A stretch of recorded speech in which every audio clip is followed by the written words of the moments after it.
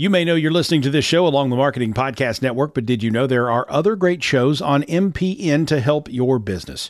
Christy Heiler hosts a fantastic podcast called Own It. Christy, tell us more about the show. Own It is all about celebrating women and non-binary advertising agency owners. We talk about buying out of the Boys Club of Advertising because less than 1% of ad agencies are owned by women. And where can people subscribe? You can find the podcast at untilyouownit.com. We're also on the Marketing Podcast Network at marketingpodcast.net. And of course, you can subscribe wherever you get your podcasts. You heard her. Go subscribe.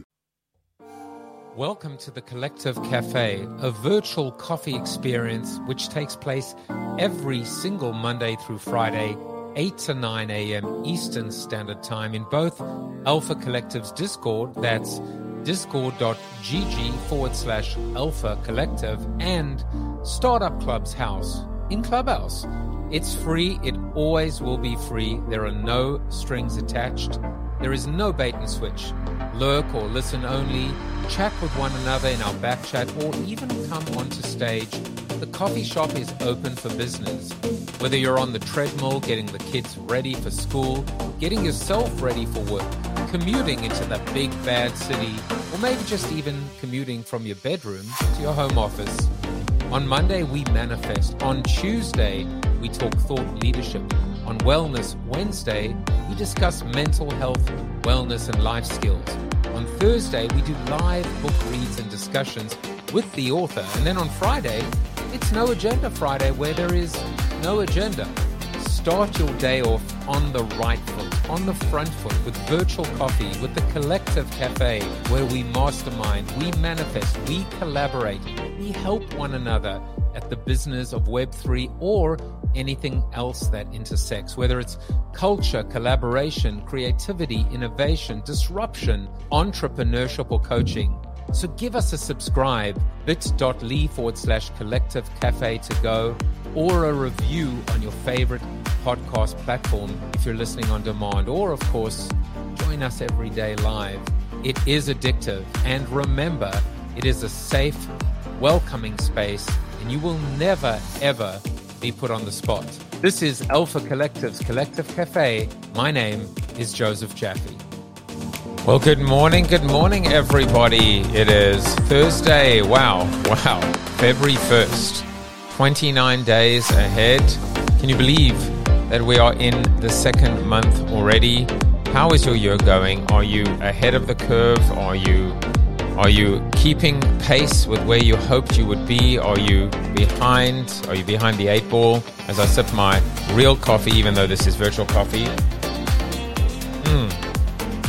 My name is Joseph Jaffe. We do the Collective Cafe Monday through Friday, 8 to 9 a.m. Eastern Standard Time in Clubhouse. We're going to make a little move to Chatter as well at some point, which is Nelson Apiga's new, I don't know, is it Clubhouse killer? Can I say that? Hopefully not. Maybe Clubhouse frenemy? I'm not really sure. But I want to, audience. That's what it's about. Actually, it is. It isn't about audience, because I do this every day, whether you show up or not. I'm here. Monday, manifestation Monday. Tuesday is Thought Leadership Tuesday.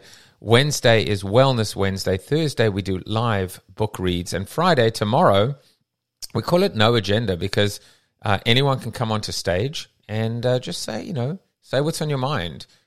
Take the stage for 5 minutes. Talk about what you want to talk about, or ask me to talk about something that you want me to talk about. Ask a question, office hours, whatever you want. I've just put the link above, discord.gg/Alpha Collective. That is actually the home of the Collective Cafe. But there are a few more things. We have a Discord, discord.gg/Alpha Collective, as I said, is where kind of like, for example, I'll post links today, etc., etc. In addition, there is a podcast version, and that is bit.ly/Collective Cafe to go. So about an hour to 2 hours after this session ends, you'll be able to get the audio, the podcast version, subscribe to it. Also, I typically will do like an 800-word article, which I'll publish on LinkedIn. So there's a lot of value that comes out. For me, the most important thing is that you walk out of this There are 2 points. Number one is I want you to walk out richer, smarter,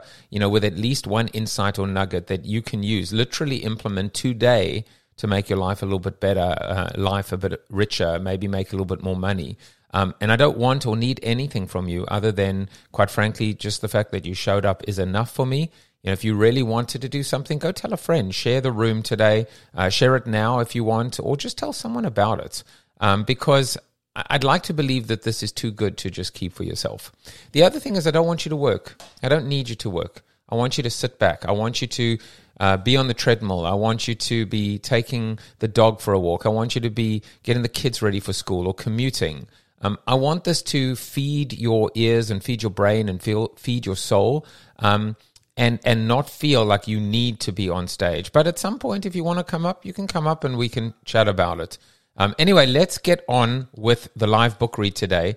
Today, this is a book that I need to read as a coach. It's actually part of my clients need to read it too. So we're going to read it together. And the book is by Patrick Lencioni. It's called A Leadership Fable, and it's called The 4 Obsessions of an Extraordinary Executive. So when we talk about this idea of being a leader, being a manager, being a startup founder, this is what it's about. The 4 obsessions of an extraordinary executive. So we're going to get straight into it, and hope you enjoy the read with my funny accent, my South African accent. Rich O'Connor's detractors said he was lucky. Others believed he had a natural gift for management and leadership. Little did they know. Introduction. If everything is important, then nothing is. No one understands the power of this saying more than a person who leads an organization, whether it is a multinational corporation, a department within a larger company, or a small entrepreneurial venture. Every organization provides its leader with more distractions and concerns than one person can handle. The key to managing this challenge, of course, is to identify a reasonable number of issues that will have the greatest possible impact on the success of your organization, and then spend most of your time thinking about, talking about, and working on those issues. But what are they? Before we can identify them, it is important to understand what is ultimately necessary for organizational success.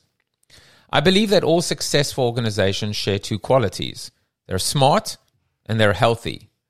By the way, if you were in the Collective Cafe yesterday, we did a whole session. Please go and find that article on my LinkedIn or, the podcast version of it, because it was about the 10 underrated emotions in the workplace. Because the thing is, when it comes to the workplace, we're very good at smart, but not so much healthy. We're very good on IQ, but we're not so good on EQ.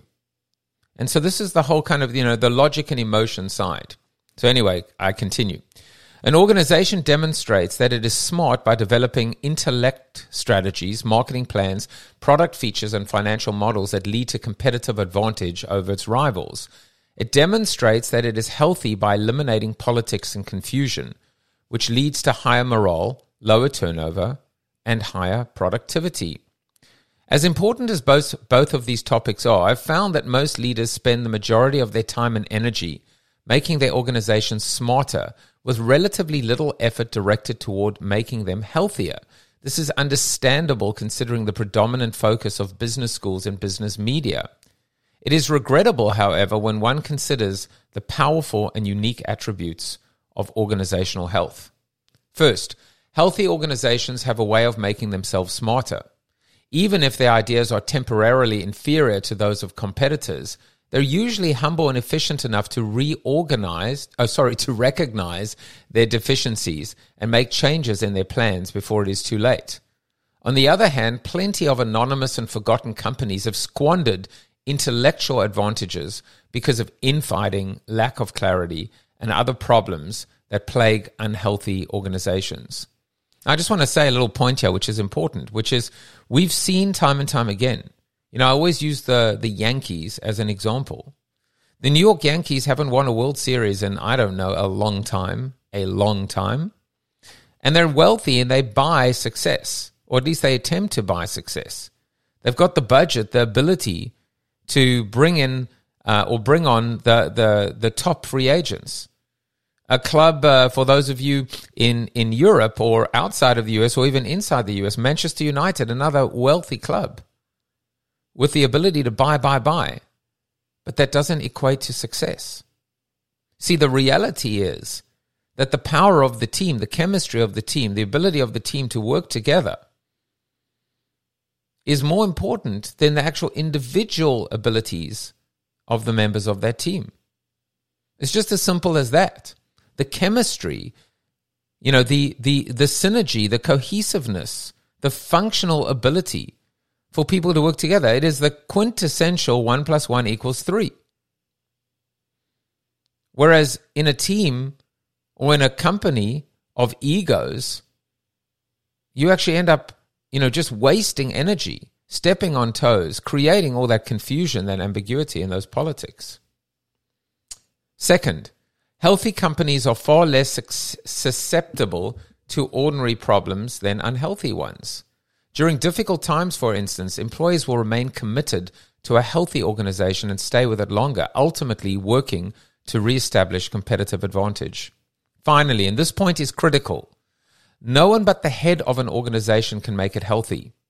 While executives often successfully delegate responsibility for strategy, technology, marketing, or finance to their direct reports, they cannot assign responsibility for their organization's cultural well-being to anyone but themselves.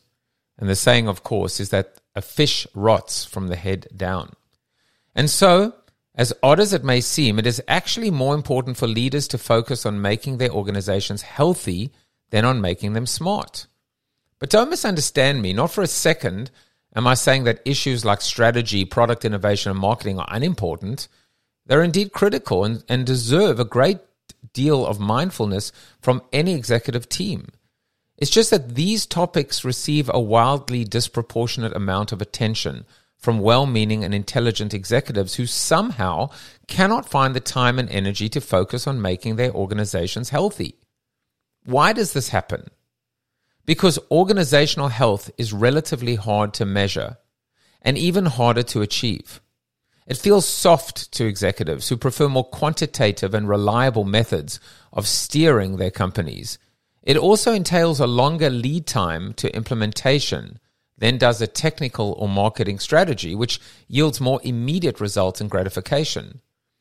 But perhaps most important of all, organizational health is often neglected because it involves facing realities of human behavior that even the most committed executive is tempted to avoid. It requires levels of discipline and courage that only a truly extraordinary executive is willing to embrace.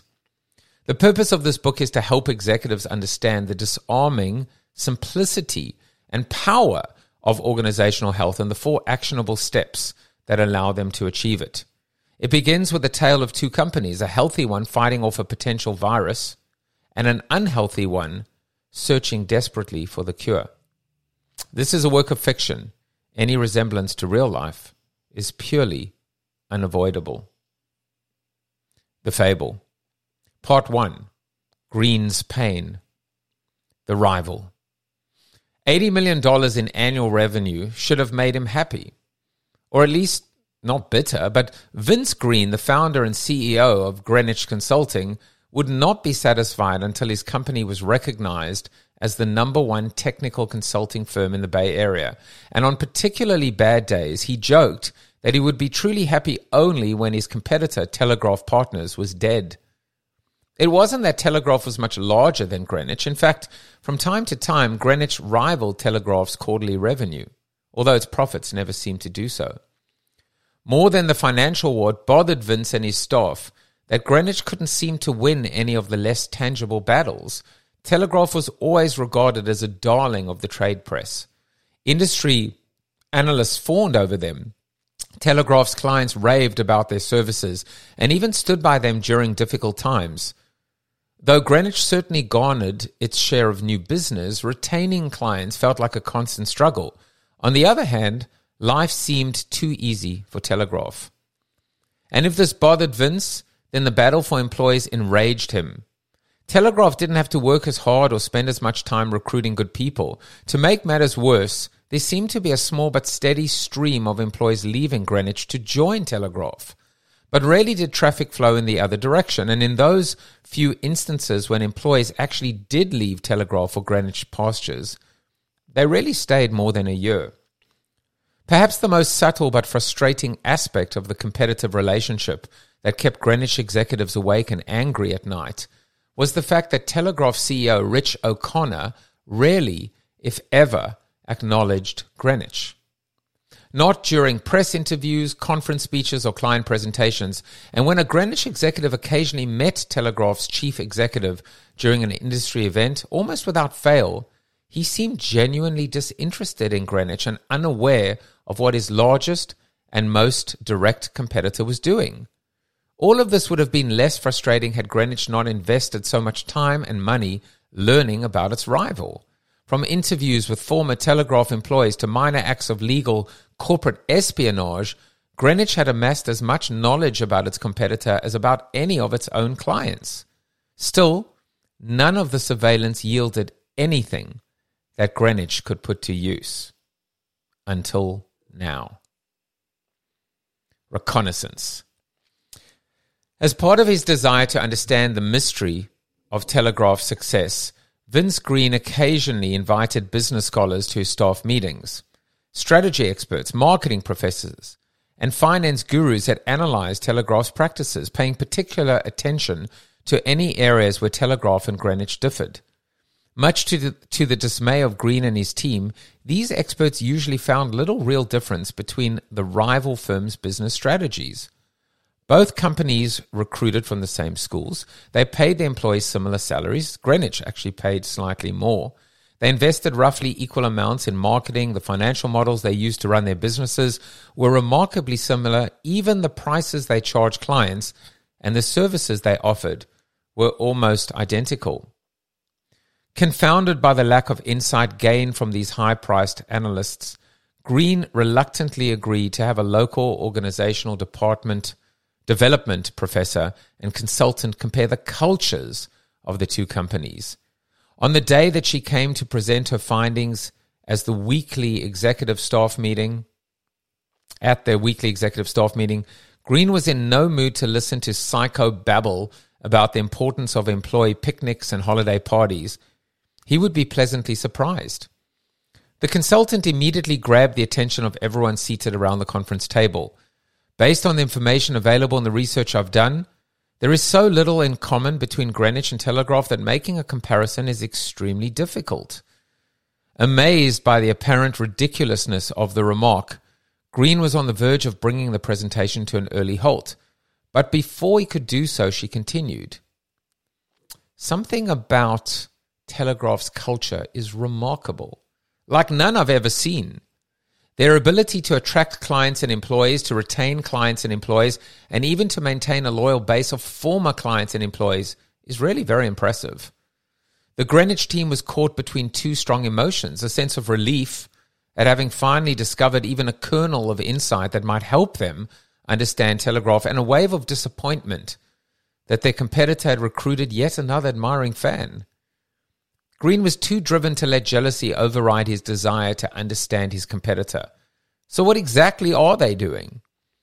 Although the consultant could not ascertain the core reasons for the cultural discrepancy, she spent the next hour simply describing various aspects of Telegraph's culture. Apparently, there's almost no politics, very little voluntary turnover, and relatively few lawsuits brought by disgruntled employees. Even most of the former employees I spoke to raved about the firm's culture. The executive team listened closely, asked questions, and scribbled notes like college students the day before a final exam. The consultant eventually concluded her remarks. Essentially, they have an organization that is so sound, she struggled for the right word, so healthy that it makes them immune to most threats. This, more than anything else they're doing, seems to be driving their success financially, strategically, and competitively. I wish I knew exactly how they did it. By the way, there's a little key phrase here. Did you notice that? So healthy that it makes them immune to most threats. So remember at the beginning, we heard the word virus, right? About this idea of virus. So, in my mind right now, my mind is racing, thinking about things like, can you future-proof? People say it's impossible to future-proof a company. But what does it mean, making you immune to most threats? I want you to think about that for a moment. Think about it. Write it down. Make a note. I'm not sure if we will answer it today, or you'll have to come back next Thursday or the following Thursday to the Collective Cafe when we continue and finish this book. But what does it mean to be immune to a threat? And is that something you can take with you, as an employee, as a partner, as a member of a company, as a founder, etc.? Vince spoke for the first time in an hour. So do I. Standing now, he waved and forced a smile to say thank you to the consultant and left the room immediately. No one could have known that he already had an idea. Now, where did I put that phone number? Part 2, the history. In many ways, Rich O'Connor and Vince Green were alike. Besides being CEOs of the area's top technical consulting firms, they were essentially likable and decent men. Both were tireless workers, fierce competitors, and committed husbands and fathers. They also happened to receive their training at UC Berkeley's business school at the same time. Vince had worked with a top management consultant firm before B School. During his 2 years at Berkeley, he followed the stock market religiously, maintained contact with business associates, and read as many analyst reports as he could get his hands on. He graduated near the top of his class. Rich also earned impressive grades, but maintained a relatively low profile in the process. To earn extra cash, he waited tables and tutored undergraduate students. And when he wasn't working or in class, he could be found at the psychology lab where his wife-to-be worked. Because Rich spent so much time away from the business school, he didn't establish quite as many close relationships with classmates as most others did. When Vince decided to start his own consulting firm, just a few years out of school, no one was surprised. When Rich did the same thing 2 months later, no one noticed. The timing for getting into technical consulting was ideal, and for their first 3 years in business, both firms grew dramatically. Each CEO believed his success was the result of extremely hard work, a little luck, and amazing attention to detail within his respective firm.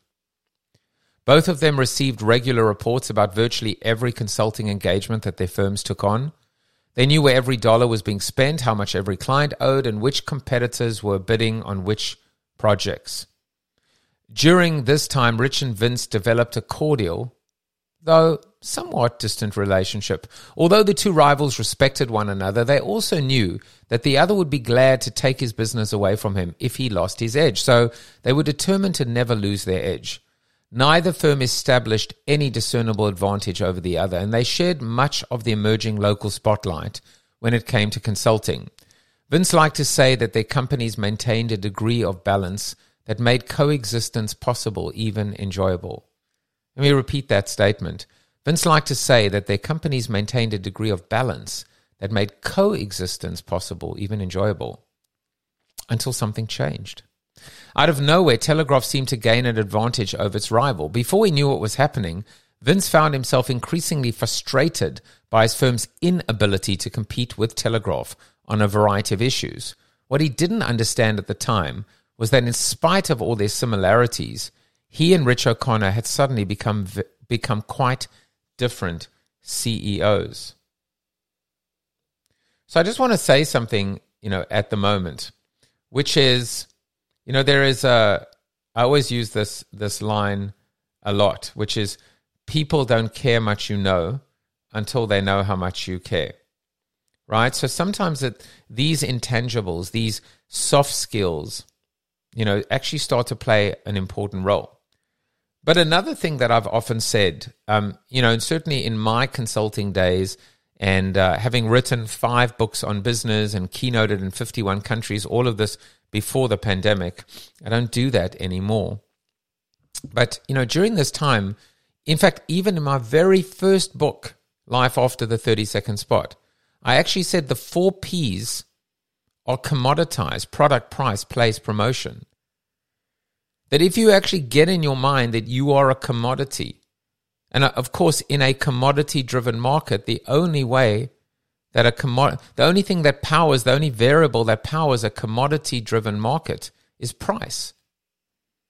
Steel, coal, sugar, salt, wheat, a commodity. And if you think of your business, whether you are a rental car, whether you are, a cellular provider, whether you are a bank, for the most part, if you actually, every morning wake up and actually say that we are a commodity, we'd like to believe we have the greatest product, completely unmatched by any other product in the marketplace.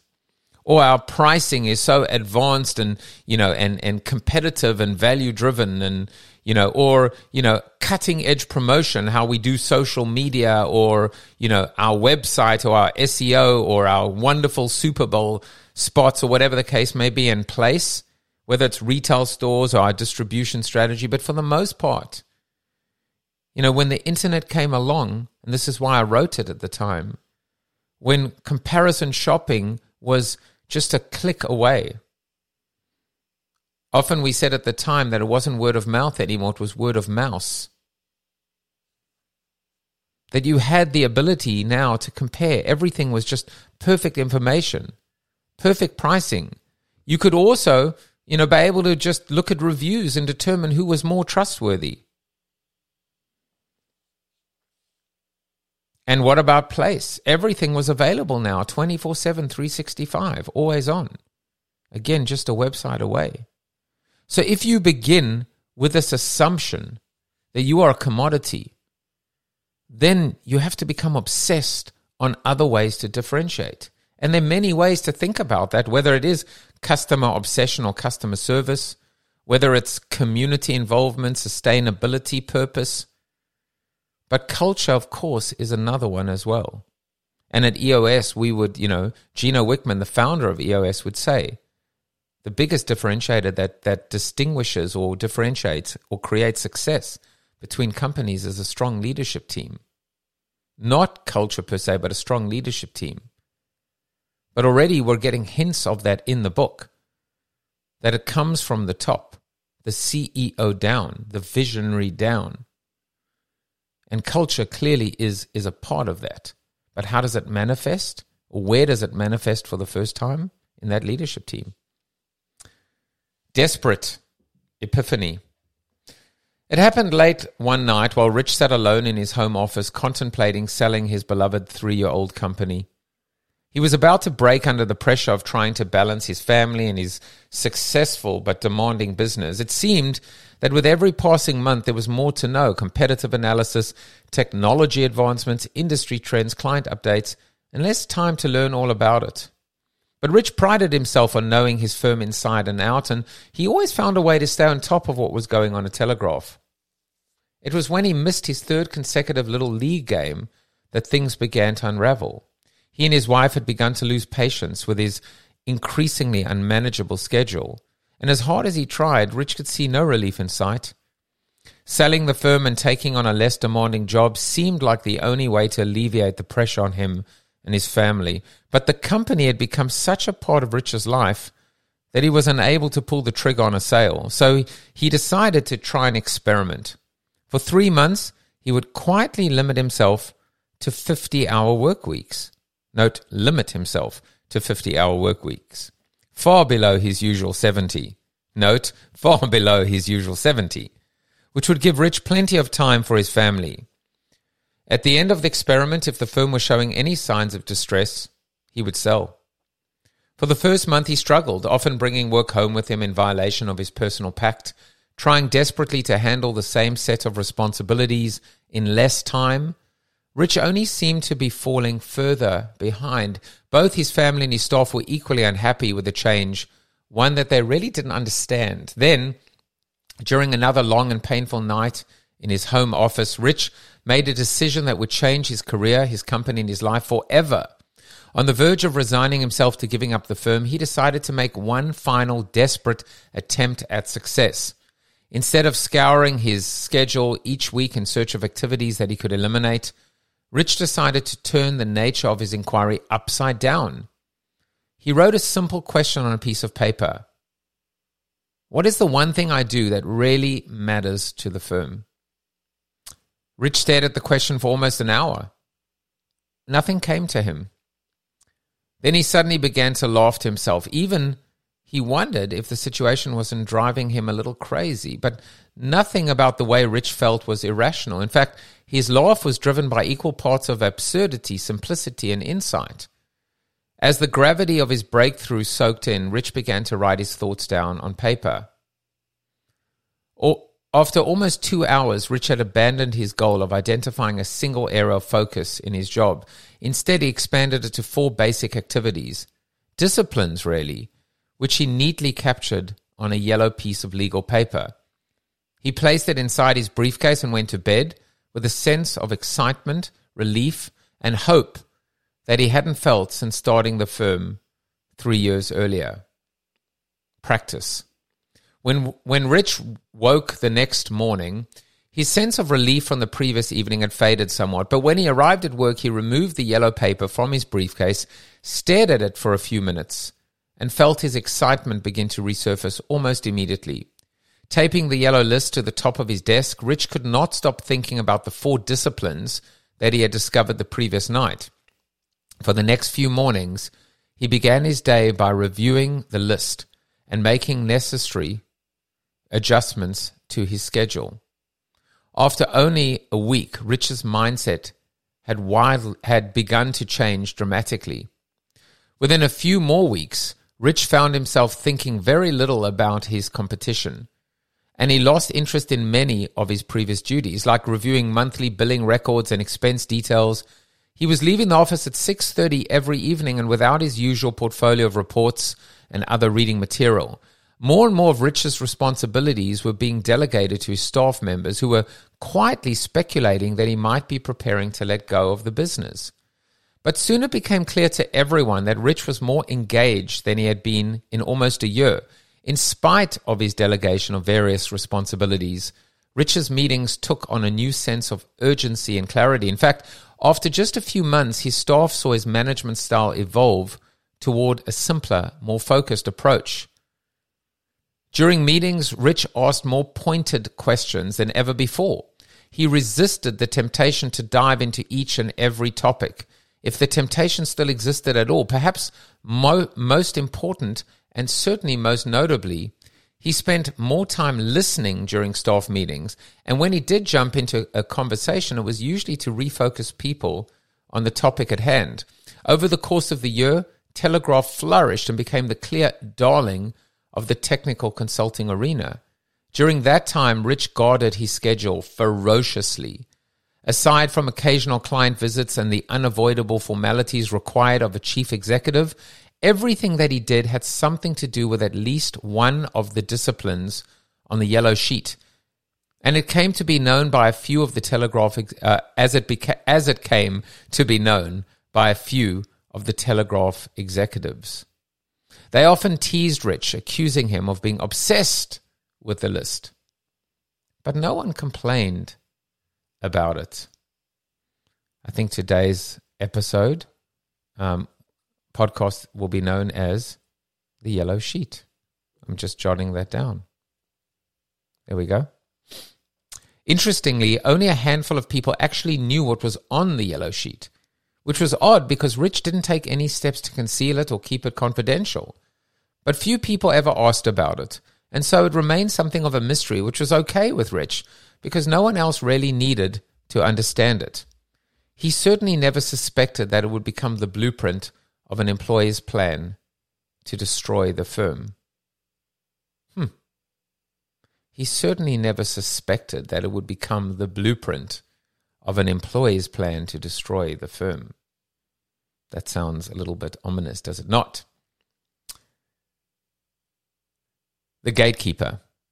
Now, before I go into the next part, I just want to say if you are new here in the room, this is the Collective Cafe. We do this Monday through Friday, 8 to 9 a.m. Eastern Standard Time.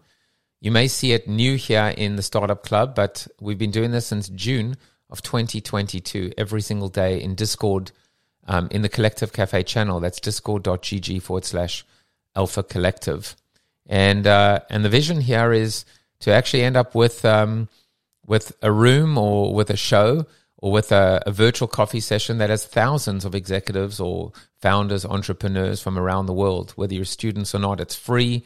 There's no ask other than just show up and be engaged if you like. But I want you to be on the treadmill. I want you to be getting the kids ready for school, walking the dog, commuting. You can subscribe to the podcast version, which I'll put up into the Nest right now. We're also going to do a couple of cool things. I didn't have it ready for today, but I should have it ready tomorrow, hopefully, or definitely by next week, which is something called a POAP, which is essentially a proof of attendance. So it's bit.ly/Collective Cafe to go if you arrived late in the room and you want to actually hear the first part of the book. This is the first read, so you can be completely up to speed. And so if you collect certainly all 12 of them, or even just, a good chunk of them, you may be able to get a signed copy of one of my books at the end of the year, or maybe a 1-hour private session with everyone else or by yourself, or Walk on Roll. I have a talk show called Joseph Jaffe's Not Famous. So all I ask of you is, if this is valuable to you, is come back. Come back tomorrow. Come back next week. Tell a friend. That's literally all I would ask of you. The Gatekeeper. From the moment he began using the disciplines on his yellow sheet, Rich was continually narrowing the scope of his responsibilities to a core set of activities. One of the areas that he most adamantly insisted on being involved in, and which had a profound connection to each of the 4 disciplines, was the hiring of new employees. More than a third of Rich's 55-hour work weeks, 50 was just not realistic for him, was spent interviewing potential hires. Initially, he insisted on seeing every candidate who cleared the first round of interviews. As the company grew, he limited himself to senior managers and partners. Even this proved to be a strain, but one that Rich gladly endured. In addition to the time he dedicated to interviews, every other Monday morning, he spent 2 full hours with new hires, welcoming them to the company and orienting them to the Telegraph way of life. He then spent another couple of hours with current employees, listening to their ideas and concerns. At least once a year, Rich's guardian-like executive assistant, Karen, pleaded with him to cut back on both of these activities so he could enjoy a more manageable schedule. But he wouldn't hear of it. Other than running his weekly staff meetings, Rich felt that his involvement in hiring and orientation was one of his most important roles. As a result of Rich's diligence and focus, the company rarely made bad hires, at least not at a senior level. His team strongly believed that this was one of the reasons Telegraph had become a great company. But even great companies make mistakes.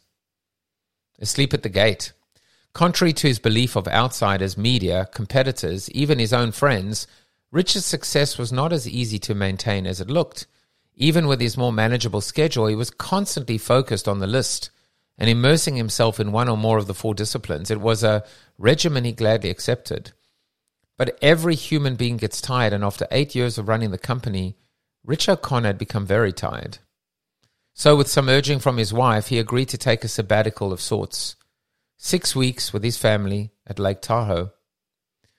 No email, no conference calls. The only connection to work would be a weekly 15-minute update from his trustworthy COO, Tom Givens.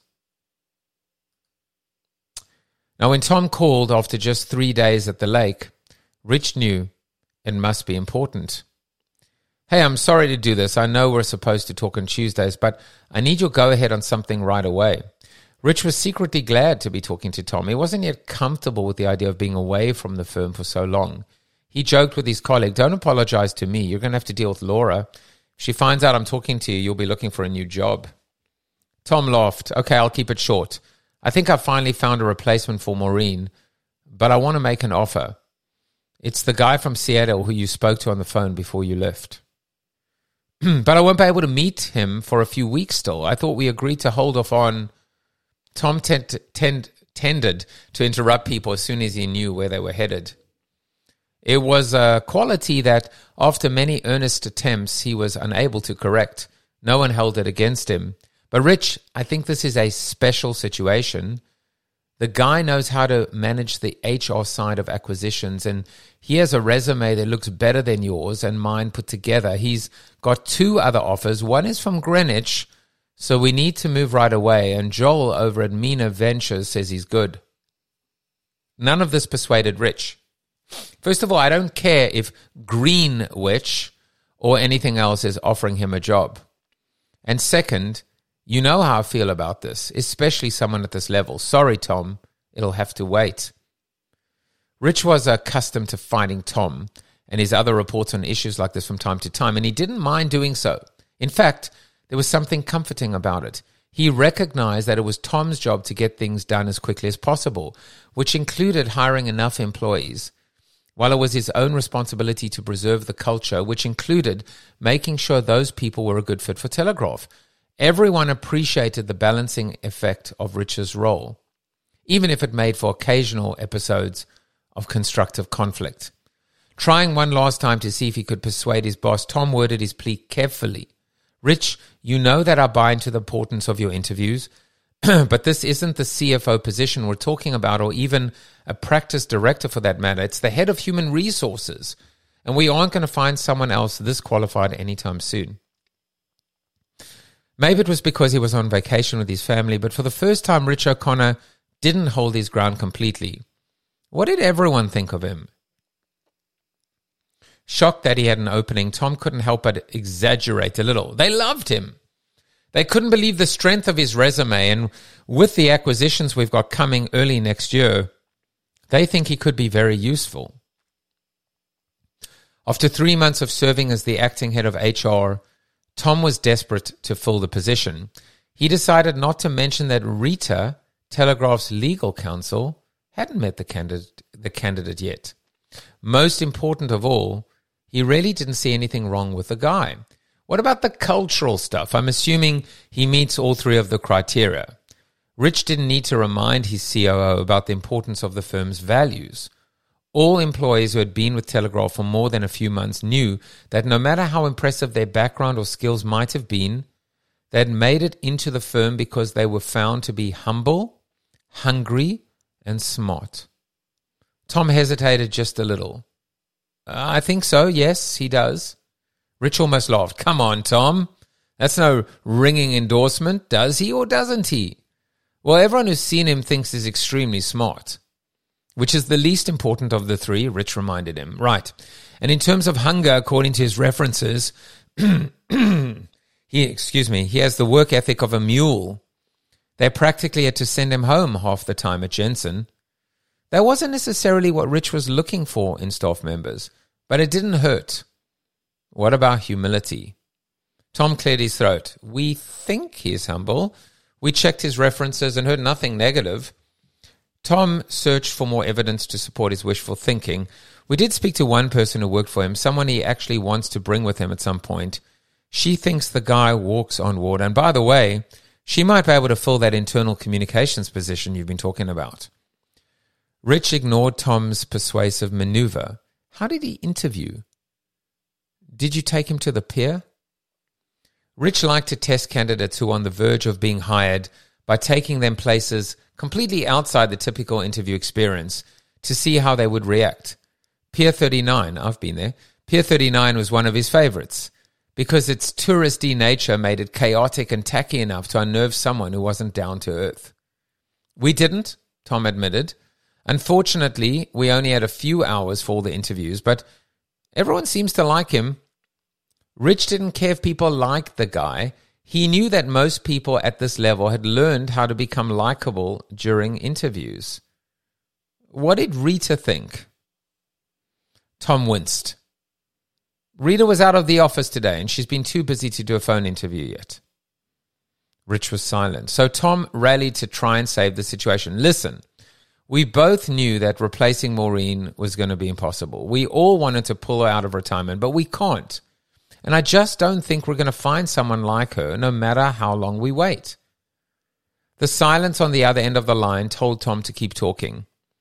Besides, we did most of the behavioral interview, and everyone, including Janet and Mark, agreed that we should hire him. And as soon as she can, I'll have Rita talk to him."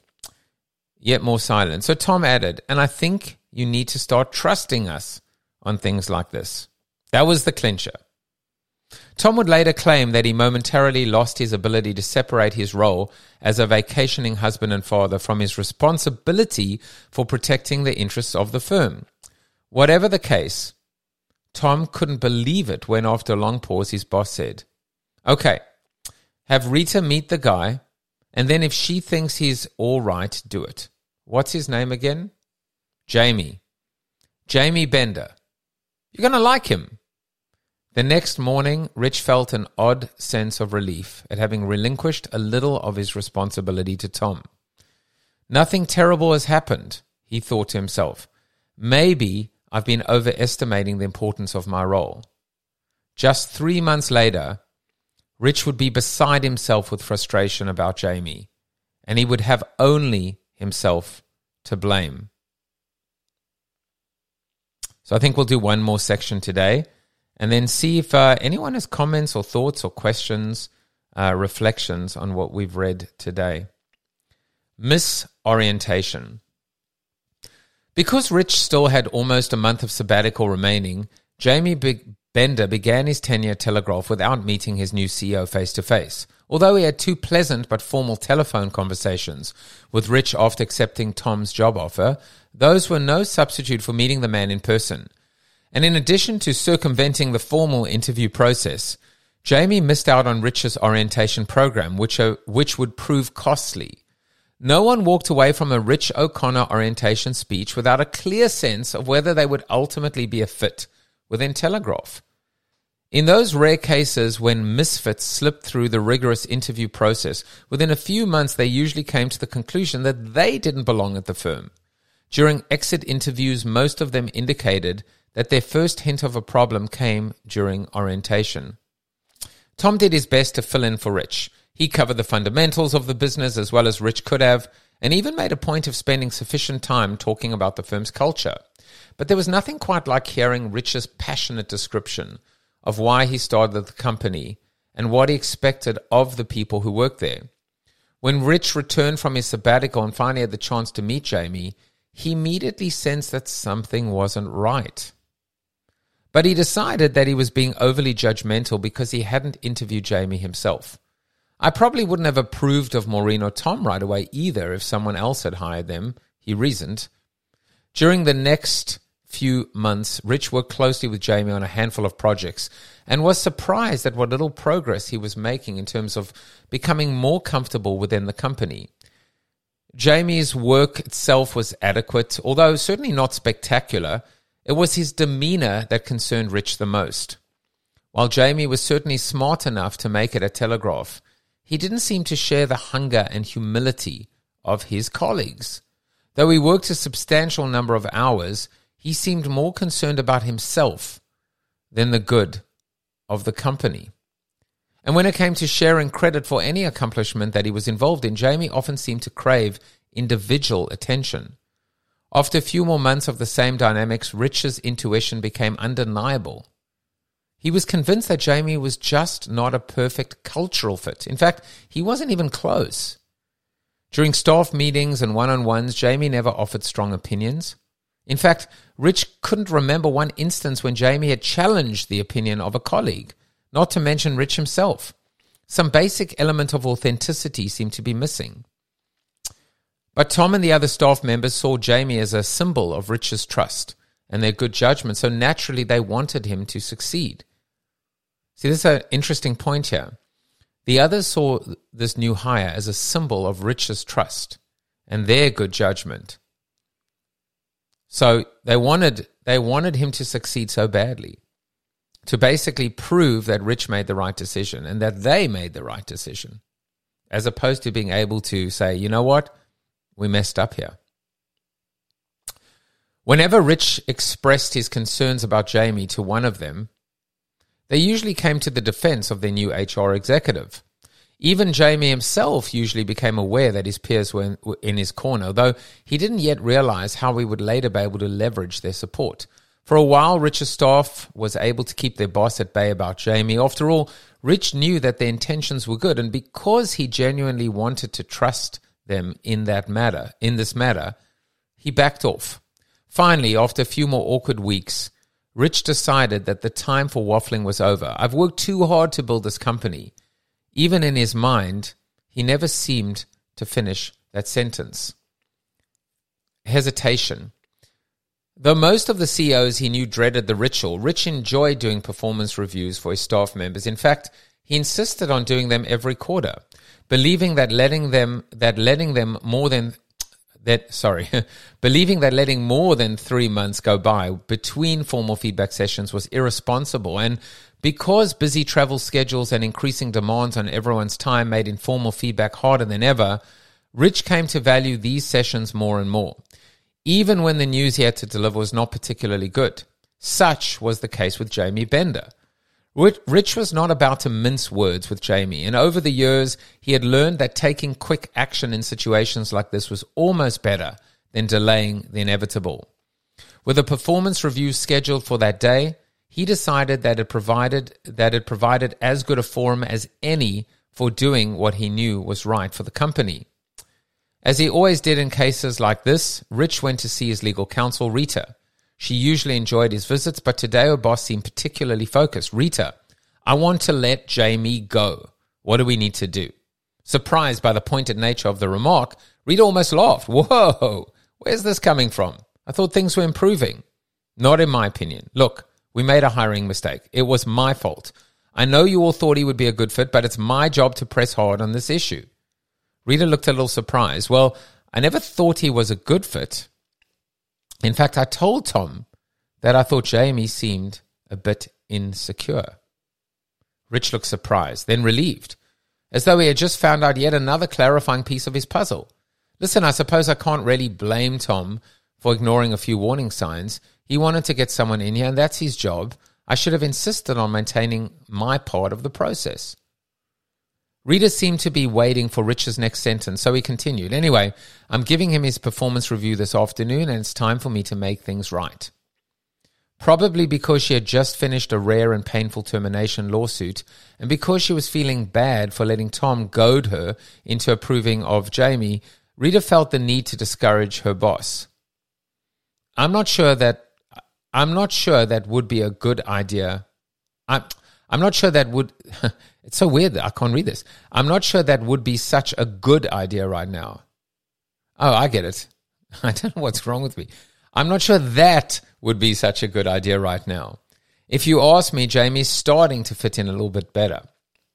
And we haven't done anything even remotely resembling a warning, verbal or otherwise. That's exactly the problem, Rich thought. He could almost feel the jello he was walking through begin to solidify as he spoke. Come on, Rita. Don't give me that lawyer crap. He's a vice president. He signed a contract saying he could be terminated at any time. I don't care if we are in California. Rita laughed. I know, technically you're right. But I think a guy at this level needs a little more rope. Rich was adamant now. No, less rope. Senior people should get less rope because in the process of hanging ourselves, they snag other people too. Oh, that is a good line, huh? Senior people should get less rope because in the process of hanging themselves, they snag other people too. That is the quote of the episode. Rita realized there was no changing her boss's mind, so she offered him a compromise. I'll tell you what. How about if you give him a Tom Clancy?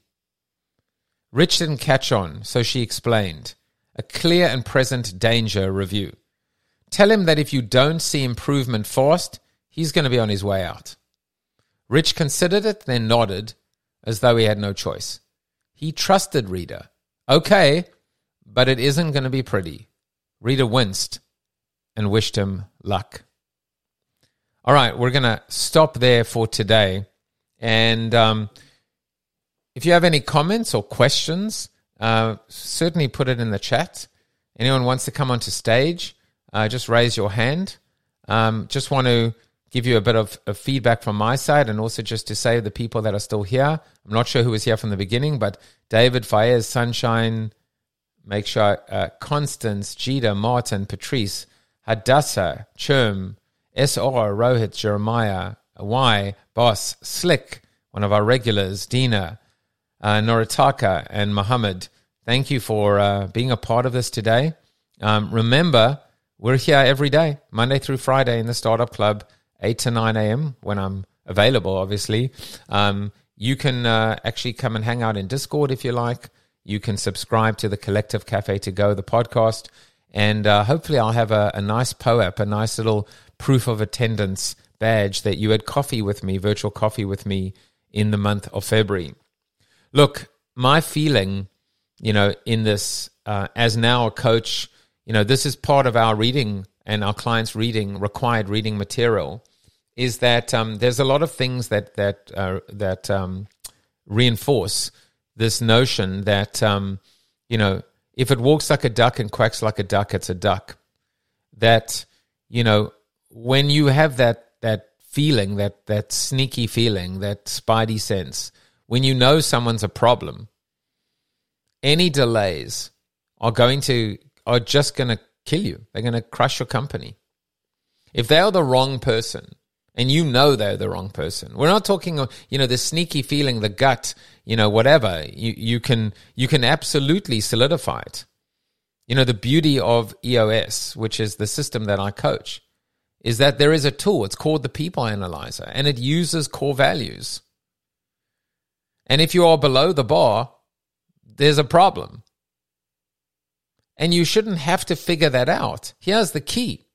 You shouldn't have to figure that out 3 months or 3 years into the process. You should be able to figure that out in the interviewing process. In this case, in the orientation process. But I can tell you, and there are two things that I want to just kind of leave you with. Number one is any delays and procrastination is only going to hurt. It's not going to help. It's only going to hurt. The other thing is you waste so much time and energy complaining about that person. How many times have you sat in a meeting and the same person comes up, what are we going to do about, what are we going to do about Mary? What are we going to do about John?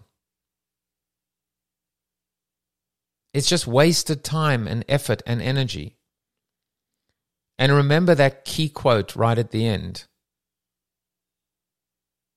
The more senior you are, the smaller, the tighter the rope, the less slack. Because when there is too much slack, not only do they take that rope and hang themselves, but they snare others in the process. Making tough decisions, being decisive. No one said it was going to be easy. But it's the right thing, and often it's the only thing to do. And so you got to do it. So if there aren't any questions or comments, I will give you 2 minutes back of your day. I hope you have a wonderful, wonderful Thursday. I'll see some of you tomorrow in the Collective Cafe. Please bring a friend. Indicate if you bring a friend in the chat or send me a message so I can recognize you as well for helping grow our coffee shop. I will see you all tomorrow. Take care. Bye-bye. This podcast is heard along the Marketing Podcast Network. For more great marketing podcasts, visit marketingpodcasts.net.